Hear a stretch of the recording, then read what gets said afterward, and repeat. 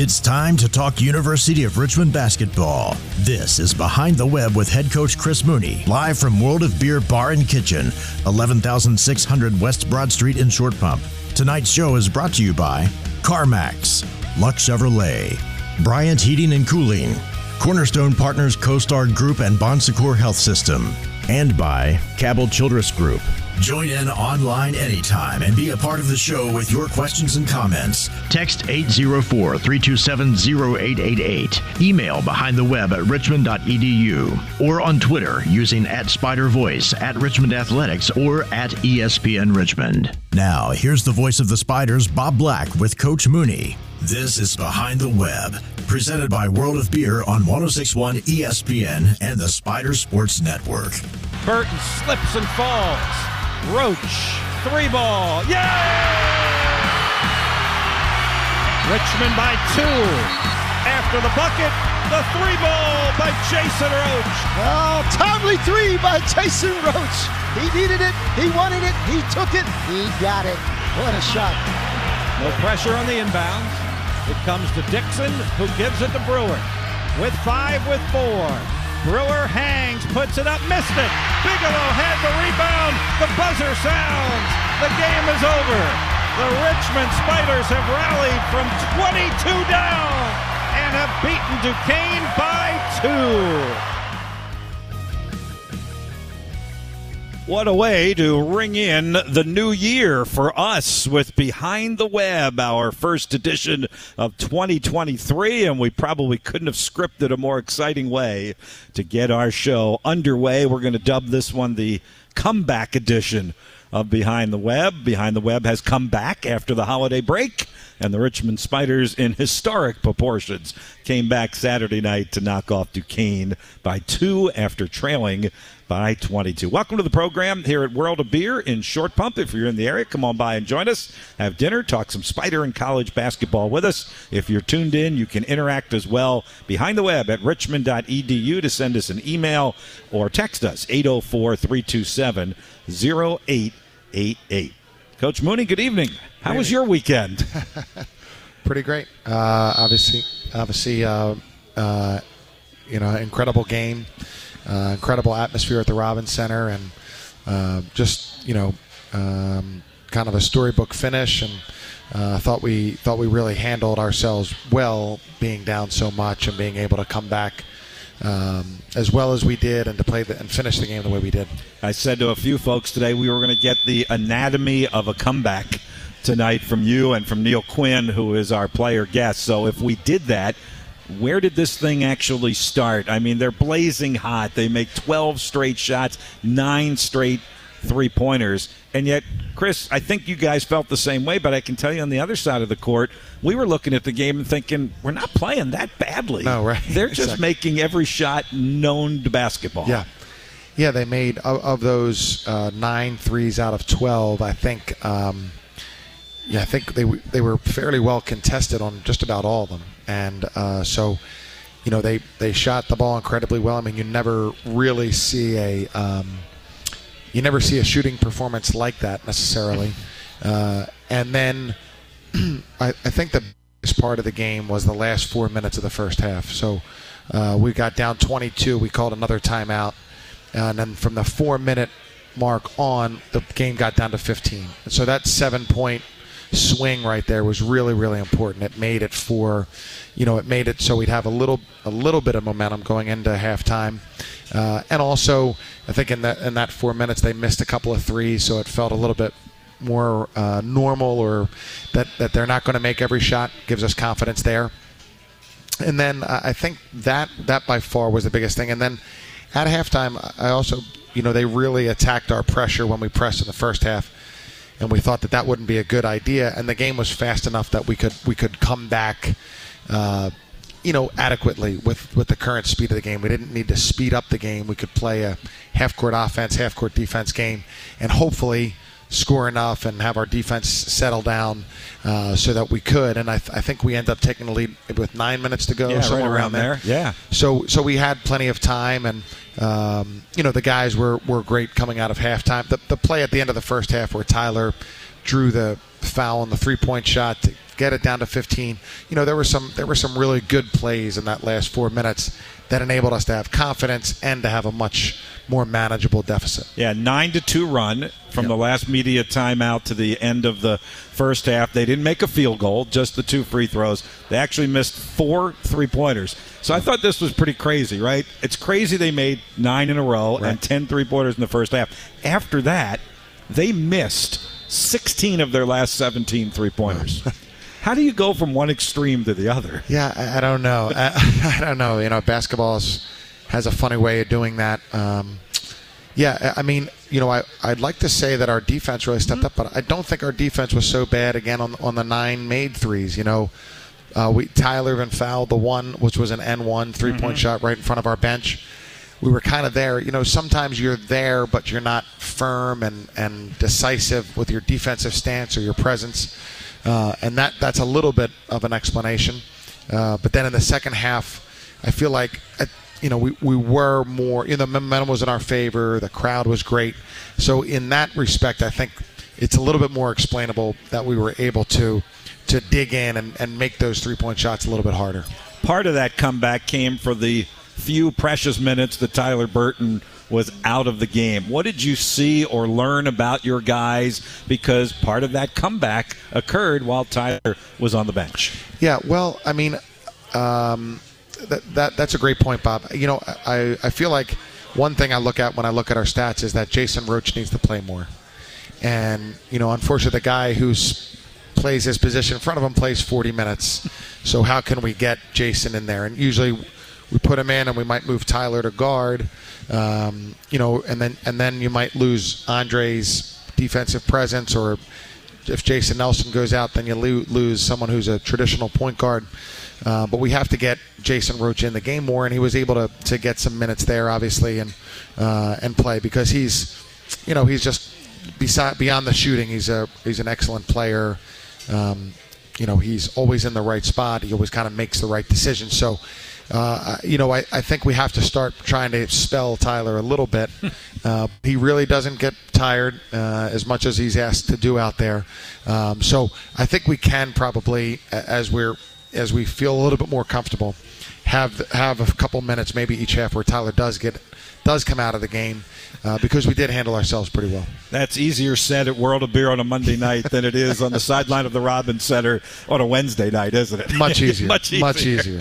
I couldn't help but feel bad a little bit for Jason Roach. So he makes one jumper. His foot is just barely on the line. Right. Instead of a 3, it's a 2. He makes 1 3 after the shot clock buzzer. He makes another 3 that gets negated because there was a foul away from the ball. He really wasn't shooting all that badly. No. He just couldn't find it on the stat sheet. Right, exactly. He's a great shooter. I think it's different when you have a shooter like him in terms of, what you're considering statistically. I think most of that goes out the window. He's an elite shooter, an elite worker. He really has a great regimented way that he goes about that you wouldn't be surprised seeing how good of a shooter is in the results. But I think the statistics and how he's doing and those kind of things go out the window when it's a player that great of a shooter. It's almost like some of the guys we've had who've been these incredible dribblers. That if they lose the ball one time, you're not concerned about it because you've seen such greatness. And so that's how we felt. I mean, we were trying to make sure we did a little bit of offense, defense down the stretch, which is not to say he's a bad defender, but more for the rebounding that Zay provides. But yeah, we wanted him in there, and you're right. It wasn't like he was. I think statistically he was 0 for 5 going into that shot. But in reality, he had made a couple. Here's the other thing that I thought about afterwards. So that last play, you did have something designed. Obviously, Tyler Burton or Matt Grace, and the play breaks down because Tyler slips. I can't tell you how many times I watch you guys in practice, and you run offensive plays, and somebody messes up or the ball goes in the wrong, and you'll just say, play, keep playing, right. We're okay. Right. And I couldn't help but think that had to be between the ears of all your guys, and players made a play. Yeah, I hope so. I think that's a great point. Basketball is incredibly unscripted, and because the game's so fluid, and who's in the game, and how many fouls somebody might have, all those things, and it's very fluid. So as much as you try to script, it doesn't always work out for that particular play. And that is a great example. I think that for as much as we run a patterned offense, you have to be able to read the defender and make the next play. And staying calm is also a really big part of that. You know, there's always more time on the clock than you think. Mm-hmm. Always. You know, you're never in as much trouble as you think. And we do try to instill those things in our guys, you know, from the first day of practice, and trying to make sure that you remain calm. And you know, we even have a thing, especially with our big guys, if they lose their dribble or mishandle the ball, like that often turns out to be your advantage. You know, the guy who's mishandled the ball, if you retain possession because somebody has lunged or leaned in or left the double teams, something can kind of benefit you. And I think it's the same ideas. You know, just stay as calm as you can, continue to play. And then that instance, it was great because Tyler, you know, tapped it over to Jason in a rhythm, and Jason immediately, you know, got the ball and calmly threw it to Jason Roach. So obviously it worked out perfectly then, but I do think that is something that we stress. Pretty cool that Jason Roach hits that shot. His dad has traveled all the way from California just for the weekend to see that game and then fly all the way back to California. Yeah, great. I mean, we saw him after the game, and I said that he might fly back to California without the plane. He was just so excited, and you know, great atmosphere for. I think he's been to one game before, but to see a sold out crowd and you know, everybody has anticipation every time Jason shoots that he's going to make the shot. I mean, he's just you know, and he's an incredible kid and worker. So lucky to have him, and I really was. Same thing. I felt so great that his dad was in the house. All right. Beyond that, I thought the other two guys who were really instrumental. One of them is here tonight in Neil Quinn, and then you referenced him a little bit, Isaiah Bigelow coming off of the bench. That those two guys really helped stir the straw of the comeback. Yeah, Isaiah, I thought that was his best game, and he played a very good game against GW. He had 12 rebounds against George Mason. You know, he gets rebounds in crowds, and that's not always easy for the Spiders. But he and then I thought he played a really great floor game. He had a really nice drive, maybe with about 5 minutes to go from the top of the key. Made a 3-point shot. Was very active on the offensive glass. He played a great game, very good defensively. And then Neil, I mean, I think probably a lot of the fans would tell you, the more aggressive he is. I think he shot 13 free throws. The more aggressive he is, the far better we are. Just because there's space in there for him to operate. He's excellent post moves, tremendous footwork. He can finish, and then that draws that attention. Then everybody else has a little bit more freedom or a little bit more space on the floor. So I think his aggressiveness really goes hand in hand with how effective we are on offense. 13 points, 9 rebounds, 4 assists for Neil Quinn. He's going to tell us all about it when he joins us here at the head table for World of Beer for Behind the Web. We'll take our first time out. Neil Quinn makes a return appearance already to Behind the Web. He's up with us next from World of Beer in Short Pump on 106.1 ESPN. Timeout's over. Now, more Behind the Web from World of Beer in Short Pump on 106.1 ESPN and the Spider Sports Network. Quinn on the low block, backs his way in. He spins one way, a jump hook with a foul. And he'll go to the line, and Quinn with a muscle pose afterwards. That's 9 for Neil Quinn, and a chance for one more. Quinn giving a fan a high five on the way by. I tell you what, it doesn't matter who you are, you're going to get a part of that celebration after Quinn finishes. Starts with us. He is our special player guest on tonight's edition of Behind the Web, live from World of Beer here in Short Pump. You were getting really excited at that point of the game. The high five to the fan, just 2 hours left over there, and it was getting pretty emotional. I mean, let's do this anatomy of a comeback thing from the player's perspective here. I mean, old coach here, he's coached like 600 games or so. He's seen a little bit of everything, and I know you're a veteran player, but not that much. What was that kind of like for you guys as players? Yeah, I mean, like you guys said earlier, it all starts in practice. Like when I first got here, you throw a backdoor cut, and it's not open right away. It's be calm, be patient, wait till you're open, whatever. So just being able to understand, like, they can't shoot 10 for 14, and they can't keep that percentage up. Like, the law of averages, it's impossible. So just know, like, if we keep doing our right things and keep getting the crowd involved, because a sold-out crowd, it's hard to win against that. So to just keep everybody, engaged, keep the crowd, give them something to cheer for, that's very important. Did you guys kind of feel, as Coach talked about the last 4 minutes of the first half, things started to turn at that point? They missed some threes, 9-2 run for you guys. Tyler makes those couple of free throws at the halftime buzzer. Did you guys kind of feel that while you were in the locker room at halftime? Yeah, I definitely think like there was something we could work with off that. Everybody kind of stepped up a little bit after that timeout right before the run. So we all knew, like, we just got to keep our heads in it, stay positive, and make sure that we keep doing everything we possibly can to continue to whittle down the lead. I think we said to 10 by the first media, and we got it down to 9. So just keep on working and keep on working, and we got there.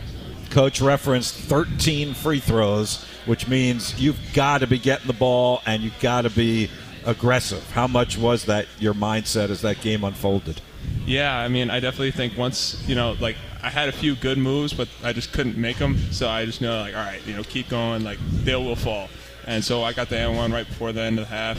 And so I just carried that energy on to the second half, and then Tyler went down with the ab cramp, so I just knew, like, I had to keep going. So just keep working and working.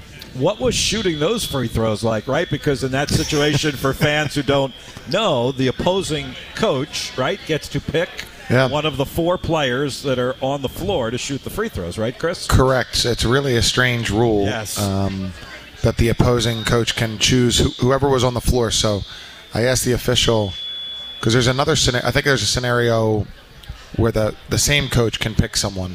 Oh. I can't think of what that one is right now, but I think there's a scenario. And so I said, am I allowed, do I pick the shooter? And he said, no, you can pick the sub. I said, well, I appreciate that. But yeah, and then they chose Neil, you know what I mean? Much to their negative. That's right. That's right. You made them pay for that by not. But that had to be kind of weird, right? That you weren't expecting to shoot. You didn't get fouled on that play, right? Yeah, I mean, at first I was confused, but when they said, like, we want him to shoot, I'm like, all right, bet. So I just knocked them both down. So what was it like for you guys with Tyler out of there? I don't think he'd been out in the last 2+ games probably until those few minutes that he was out. And what did you guys kind of learn about yourself that he could get a breather from time to time? Yeah, I mean, I think we learned that, as big of a piece as Tyler is, when he's off the floor, that means everybody else has to elevate their level of play.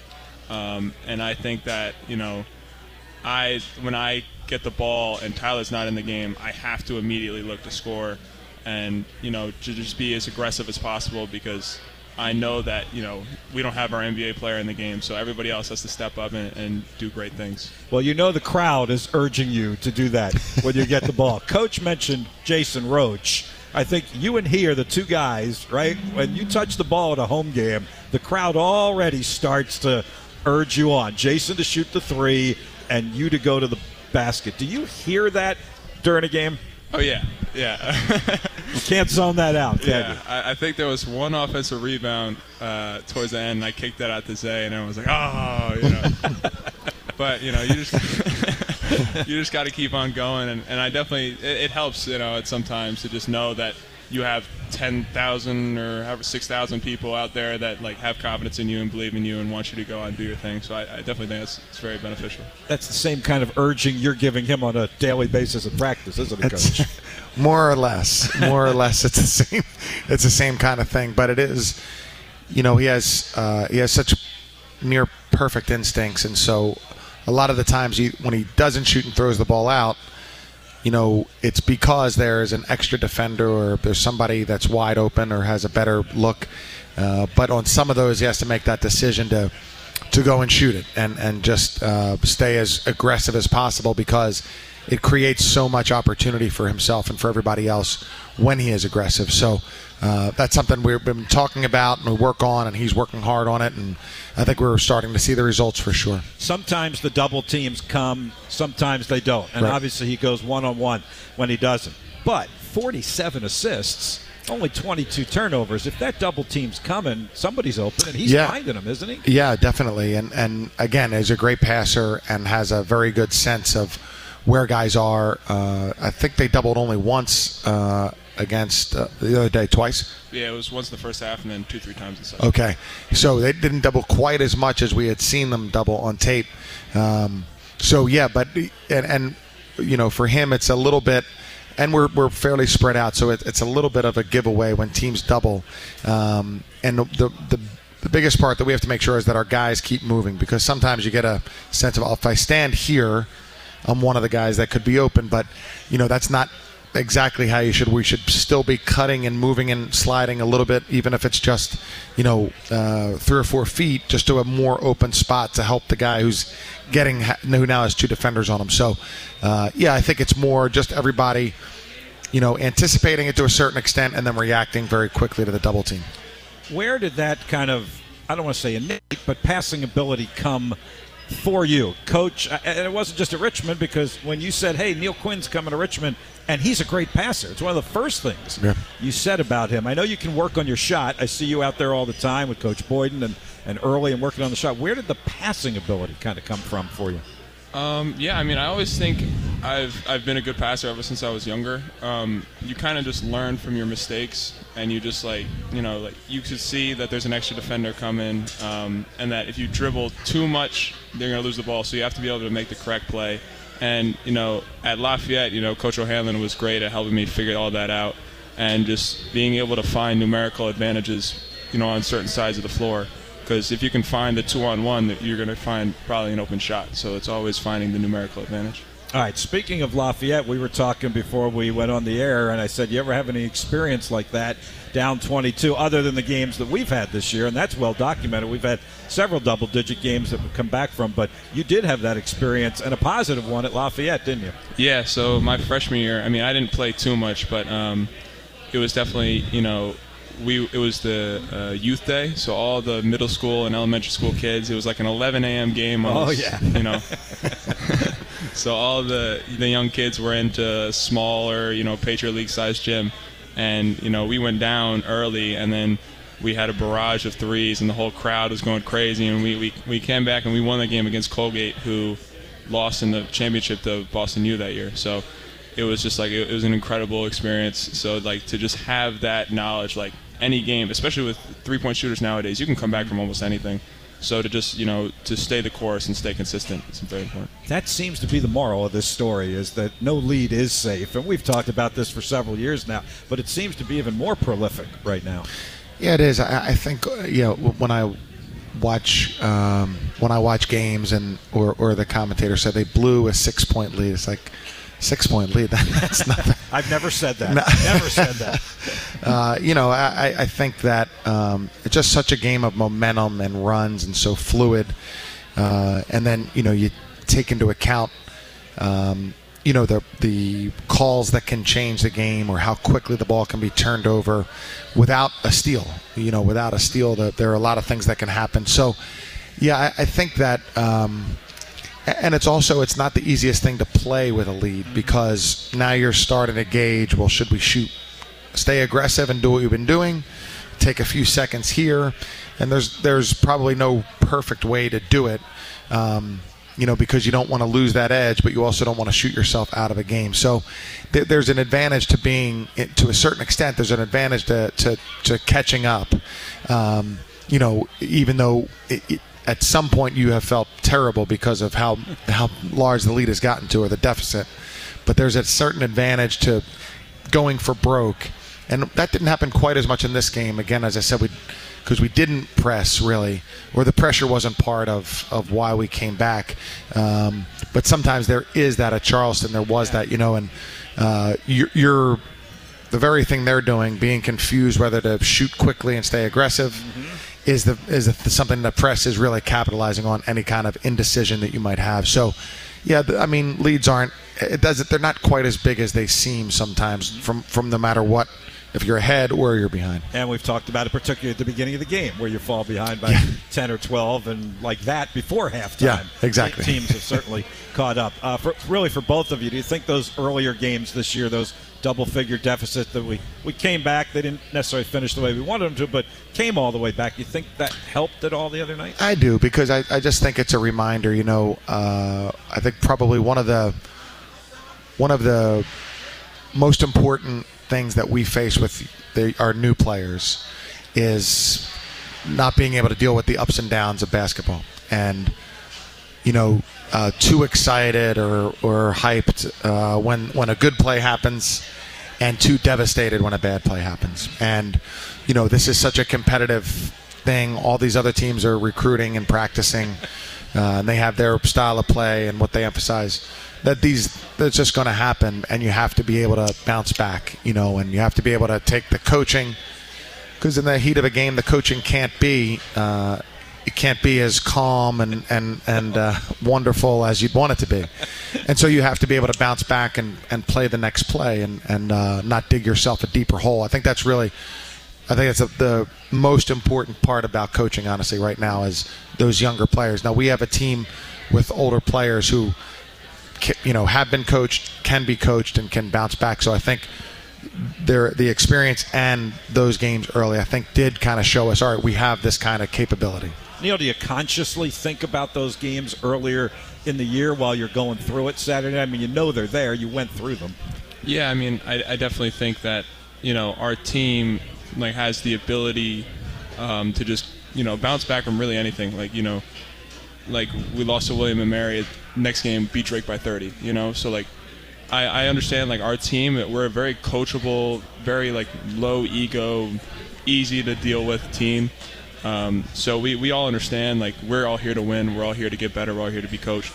So just, that ability is special, and that mental toughness and to be able to be calm under pressure is what helps us win games.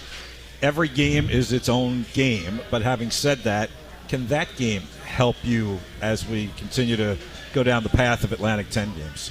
Yeah, I mean, it just shows that you're never out of a fight, no matter how big it seems, no matter, you're never as bad as you think you are, you're never as good as you think you are. So as long as you stay even-keeled, continue to trust the program, continue to trust, the game plan that we've scheduled out, we'll be fine.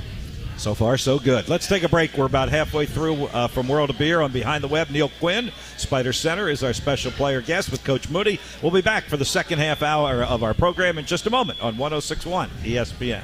Let's get back to the show. Behind the Web, presented by World of Beer in Short Pump. Once again, here's Bob Black on the Spider Sports Network and 106.1 ESPN. A nice feed underneath for a Tyler Burton dunk, and it's Neil Quinn at it again with the assists. Neil Quinn doing a good job passing that basketball, which that center position requires a lot. Another feed to Burton, and another dunk, and another pass from Quinn. Now, this is becoming a habit here. That one may have shaken the entire student section. That one was with authority, and I think the rim is still shaking after that Tyler Burton dunk. Tyler Burton doesn't get those two dunks without those two passes from our guest tonight, Neil Quinn. Just what we were talking about a little bit in that last segment. Welcome back to Behind the Web from World of Beer. You did make some good passes. You had the 4 assists, Neil.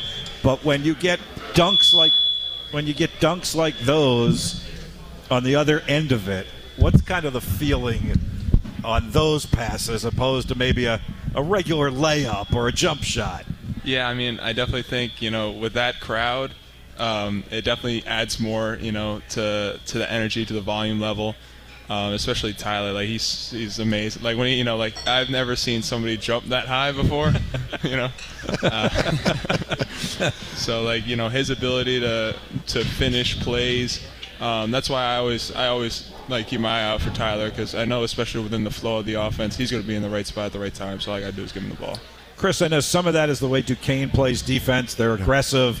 Clark, particularly coming from VCU, plays a certain way. But it feels like, and maybe some of this is your offense starting to gel a little more. It feels like there's a few more backdoor opportunities in the last handful of games. Yeah, I would agree with that, Bob. I think that I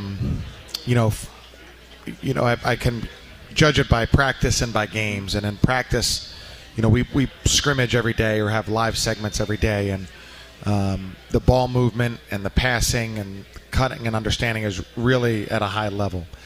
It's still in games. It's going to take time to just maximize those opportunities, and you're willing to throw it, but you don't want to throw a turnover. And how do you find that balance of staying aggressive, without committing silly plays. And so, but yeah, I do think that we're showing more of that, and hopefully that can help us, because to me is it's like you're just trying to, how many easy baskets can you get? Yeah. Can you get an easy basket on a turnover that you convert? Can you get an easy basket on a putback? Can you get an easy basket in your half court offense?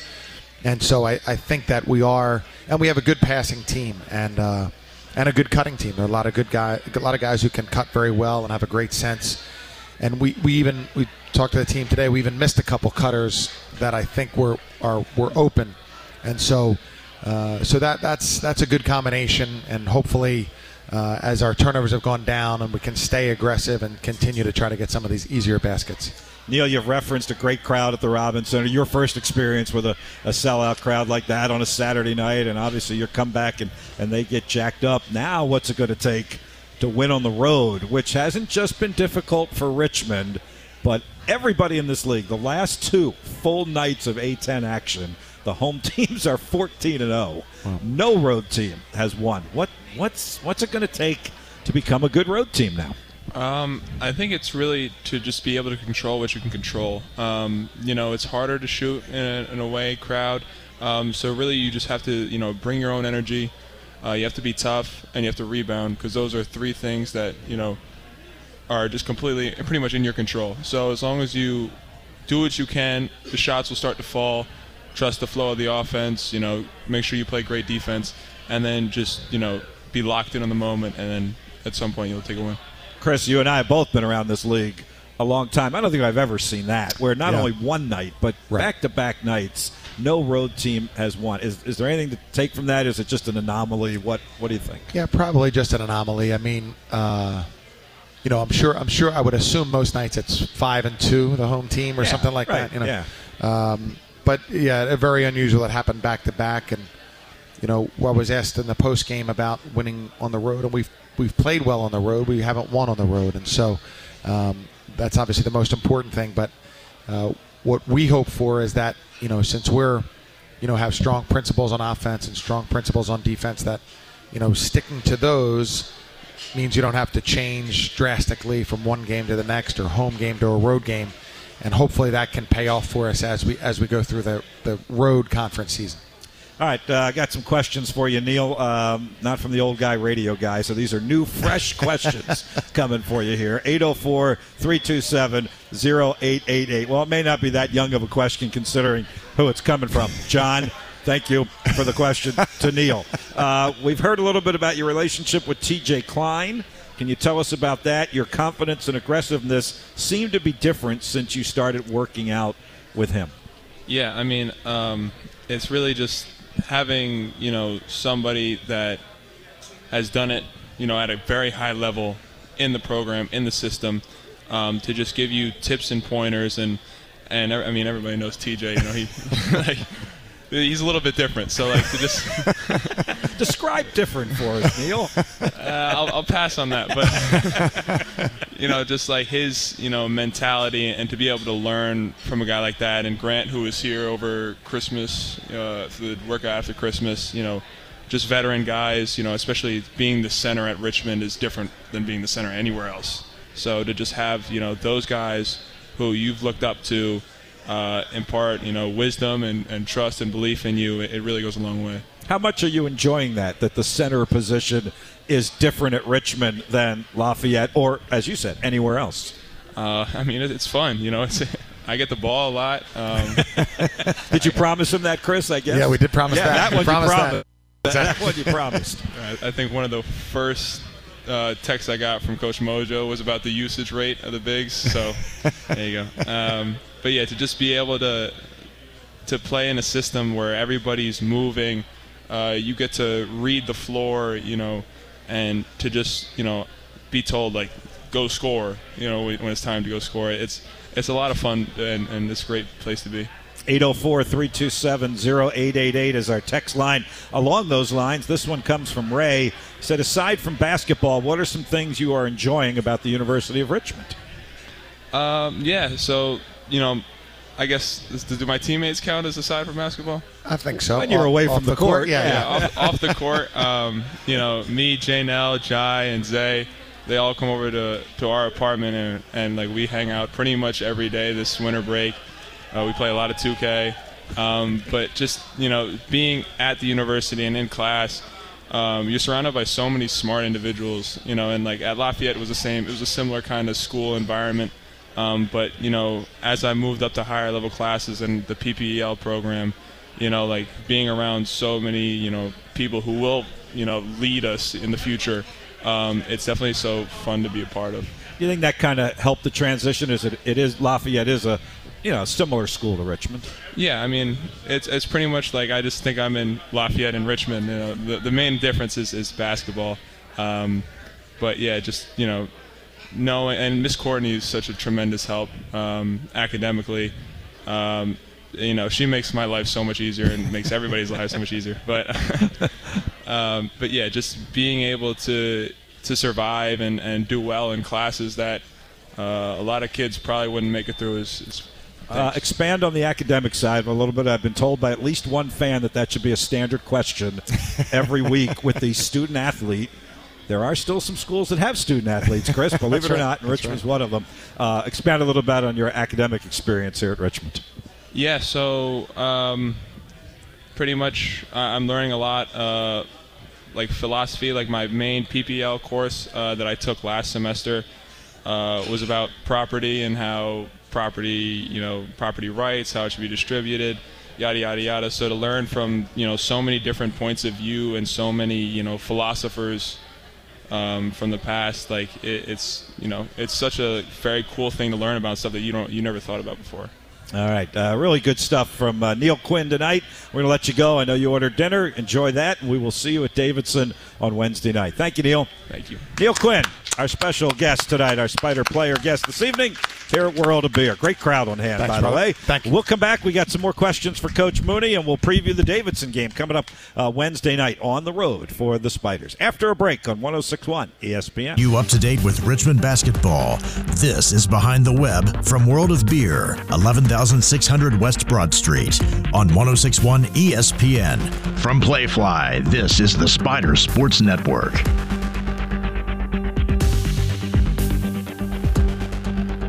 Final segment of Behind the Web for a Wednesday night, or for a Monday night. I was thinking ahead to Wednesday, 7 o'clock at Davidson, 6:30 our airtime here on 106.1 ESPN. That one is on ESPN Plus as well, if you want to tune that in on the television side. And then the Spiders do stay on the road as we head up to Olean on Saturday to take on the Bonnies of St. Bonaventure, a very new-look team this season as well, with all those starters from last year who have departed. That's a 2:30 game on Saturday afternoon. That one will be on USA Network, and we'll have it for you beginning at 2 o'clock with our pregame show from St. Bonnie. So back-to-back road contest coming up here for the Spiders at Davidson Wednesday night and 8 at St. Bonaventure on Saturday afternoon, and then the Spiders are back home next Tuesday, a rather unusual Tuesday game for the Spiders at home, the next home game against Rhode Island. All right, got about 10, 12 minutes or so. If you do have questions, again, we'll take them. Text them to us, 804-327-0888, or email behindtheweb@richmond.edu. I don't want to get you in any trouble here, Chris, and you can handle officiating questions as well as anybody, but I've had several people ask, what the heck happened on the Jason Roach foul in front of our bench when the ball was in the backcourt on the other side of the floor? I'll even throw myself in that group because I never saw it, and our TV cameras never captured it because it was so far away from the action. Well, hypothetically, perfect start. Sometimes players will put themselves directly in front of a defensive player will put himself directly in front of an offensive player when he's going down the court or he's cutting, and he's not necessarily even a threat to score. So it's not impacting the game. It's something. It can be a little bit of a cheap play because, obviously we both need to run down the floor, and you can't block where I'm going. necessarily, and then that can lead the offensive player to just try to get away from him to a certain extent, and so Jason was coming down the sideline, and there's not a lot of room, to avoid him. You might have to go out of bounds, or and the players just kind of staying step for step with him. And then I think Jason, I don't think he shoved him totally, but I think as he was starting to run a little faster and got close, his arms go out. So it's really, the reason I don't like it is I don't like it rewards this defensive play, which the game would come to a standstill if everybody did it every play. Yep. And so generally, I think you need to try to, you want to call the first one. So that would be the defensive player standing in the way of you running to your, to where you want to go on offense. He's not really allowed to do that, and he doesn't have the ball. And so I think, but the ref, my guess is the official just saw the guy fall down, and then Jason's arms extended. So, at this point, that call can go 100 different ways, and I didn't necessarily think it was the right call myself. Yeah.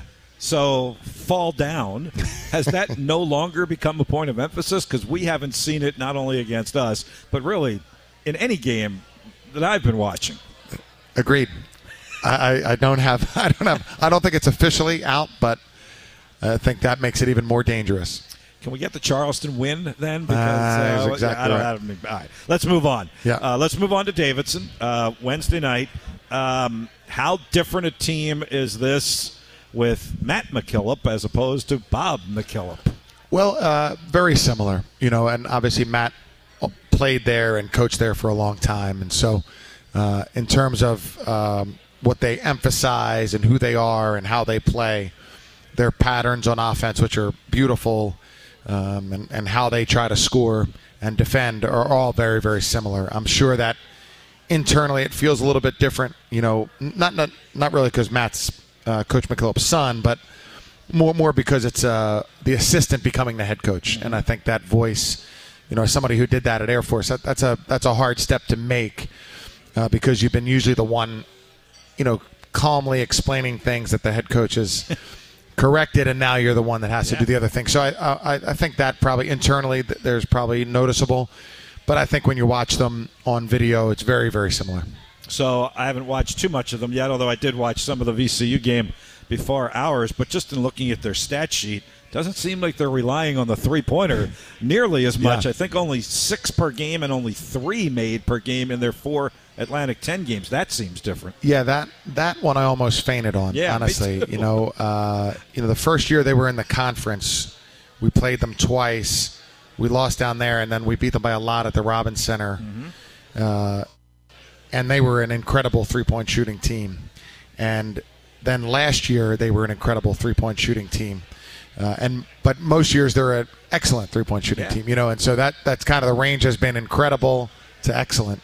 And for this year, I think they only took 11 threes against VCU. So it's different. So while the patterns and how they're trying to beat you are similar, it's more resulting in a 2-point shot attempt or a drive than it is in a 3-point shot, which we've become so accustomed to. Do you even mention with your guys and talk about, hey, we need to make sure we're razor sharp and zeroed in? It's an away game. We need to, every team in the conference right now needs to get over the hump in away games. But is it even a talking point? Really, it's more along the lines that we have played well on the road, and we've had great segments, we've had good segments, and we've had bad, and just that it's not that if we can, the more you keep hitting it and trying and hitting the rock or whatever the expression is, you're going to break through. And it's more that, I thought we really played tough and physical and well at Mason. We didn't shoot very well. We were in too much of a hole at William and Mary. We had opportunities at the end of Charleston. So you just have to stay with it, and hopefully it'll come out on our side. Does the last meeting with Davidson make its way into pregame film study at all, or not? Well, we talked about going into that game. Sam Menenga had 4 3-point shots on the season. Right. 7 3-point makes on the season, and we didn't. let him shoot, but we were not as reactive to him, and he was quickly 4 for 4, if you remember.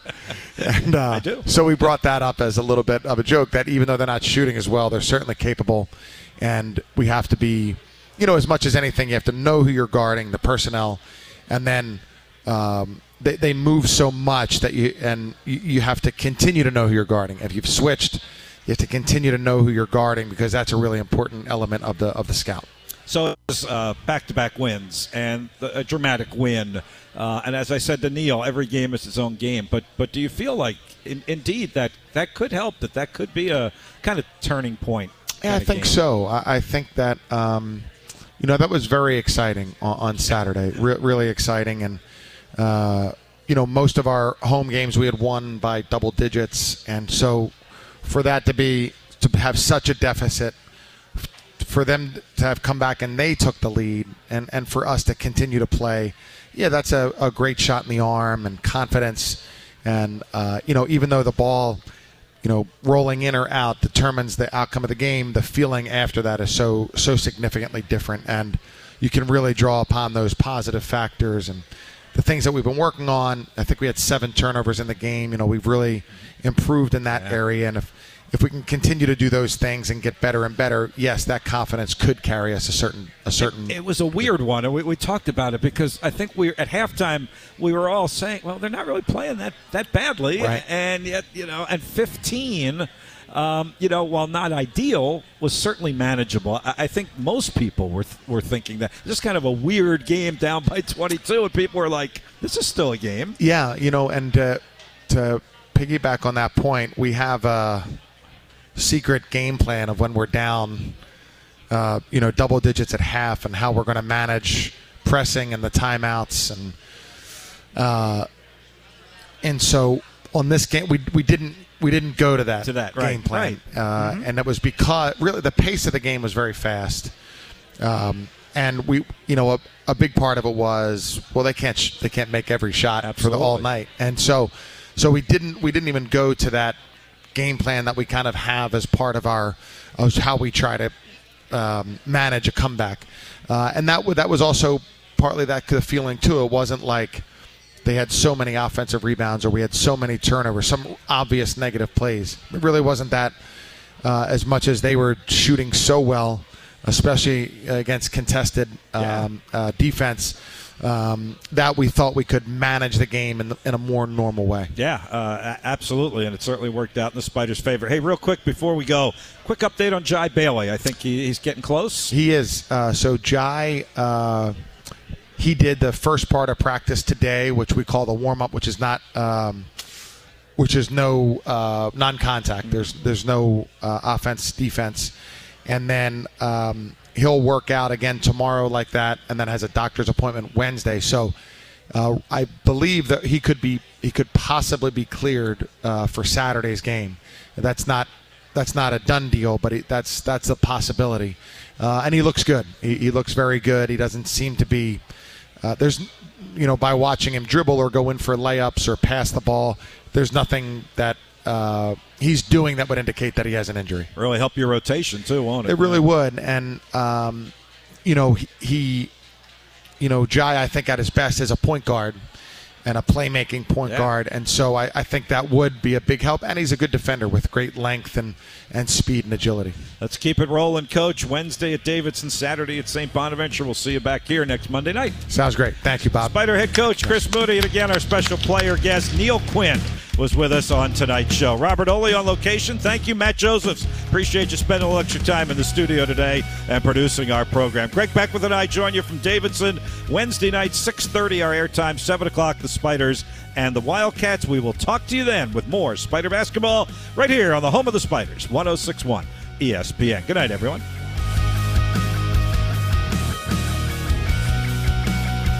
You've been listening to Behind the Web from World of Beer Bar and Kitchen, 11,600 West Broad Street, featuring head men's basketball coach Chris Mooney. Tonight's show has been brought to you by CarMax, Lux Chevrolet, Bryant Heating and Cooling, Cornerstone Partners CoStar Group and Bon Secours Health System, and by Cabell Childress Group.